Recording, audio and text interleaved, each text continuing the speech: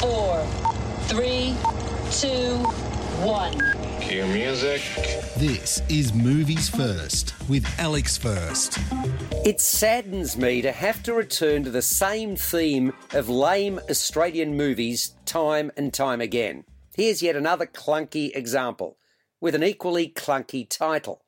The script is thin, the action rather dull, some of the acting questionable, and the direction rudderless. There are even pauses that should never be seen in a film. It felt like amateur hour or a throwback to a rather tortuous telemovie. The idea of clashing cultural backgrounds is tantamount to the flip side, a contemporary, bittersweet romantic comedy.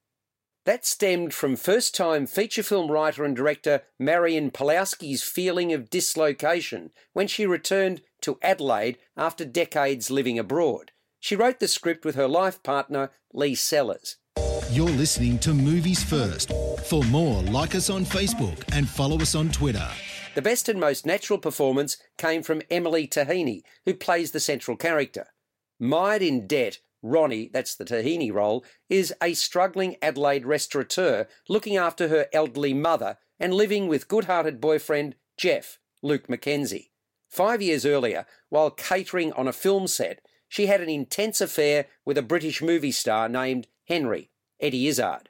Despite wild declarations of love, as the movie wrapped, so did the relationship, crushing Ronnie's heart.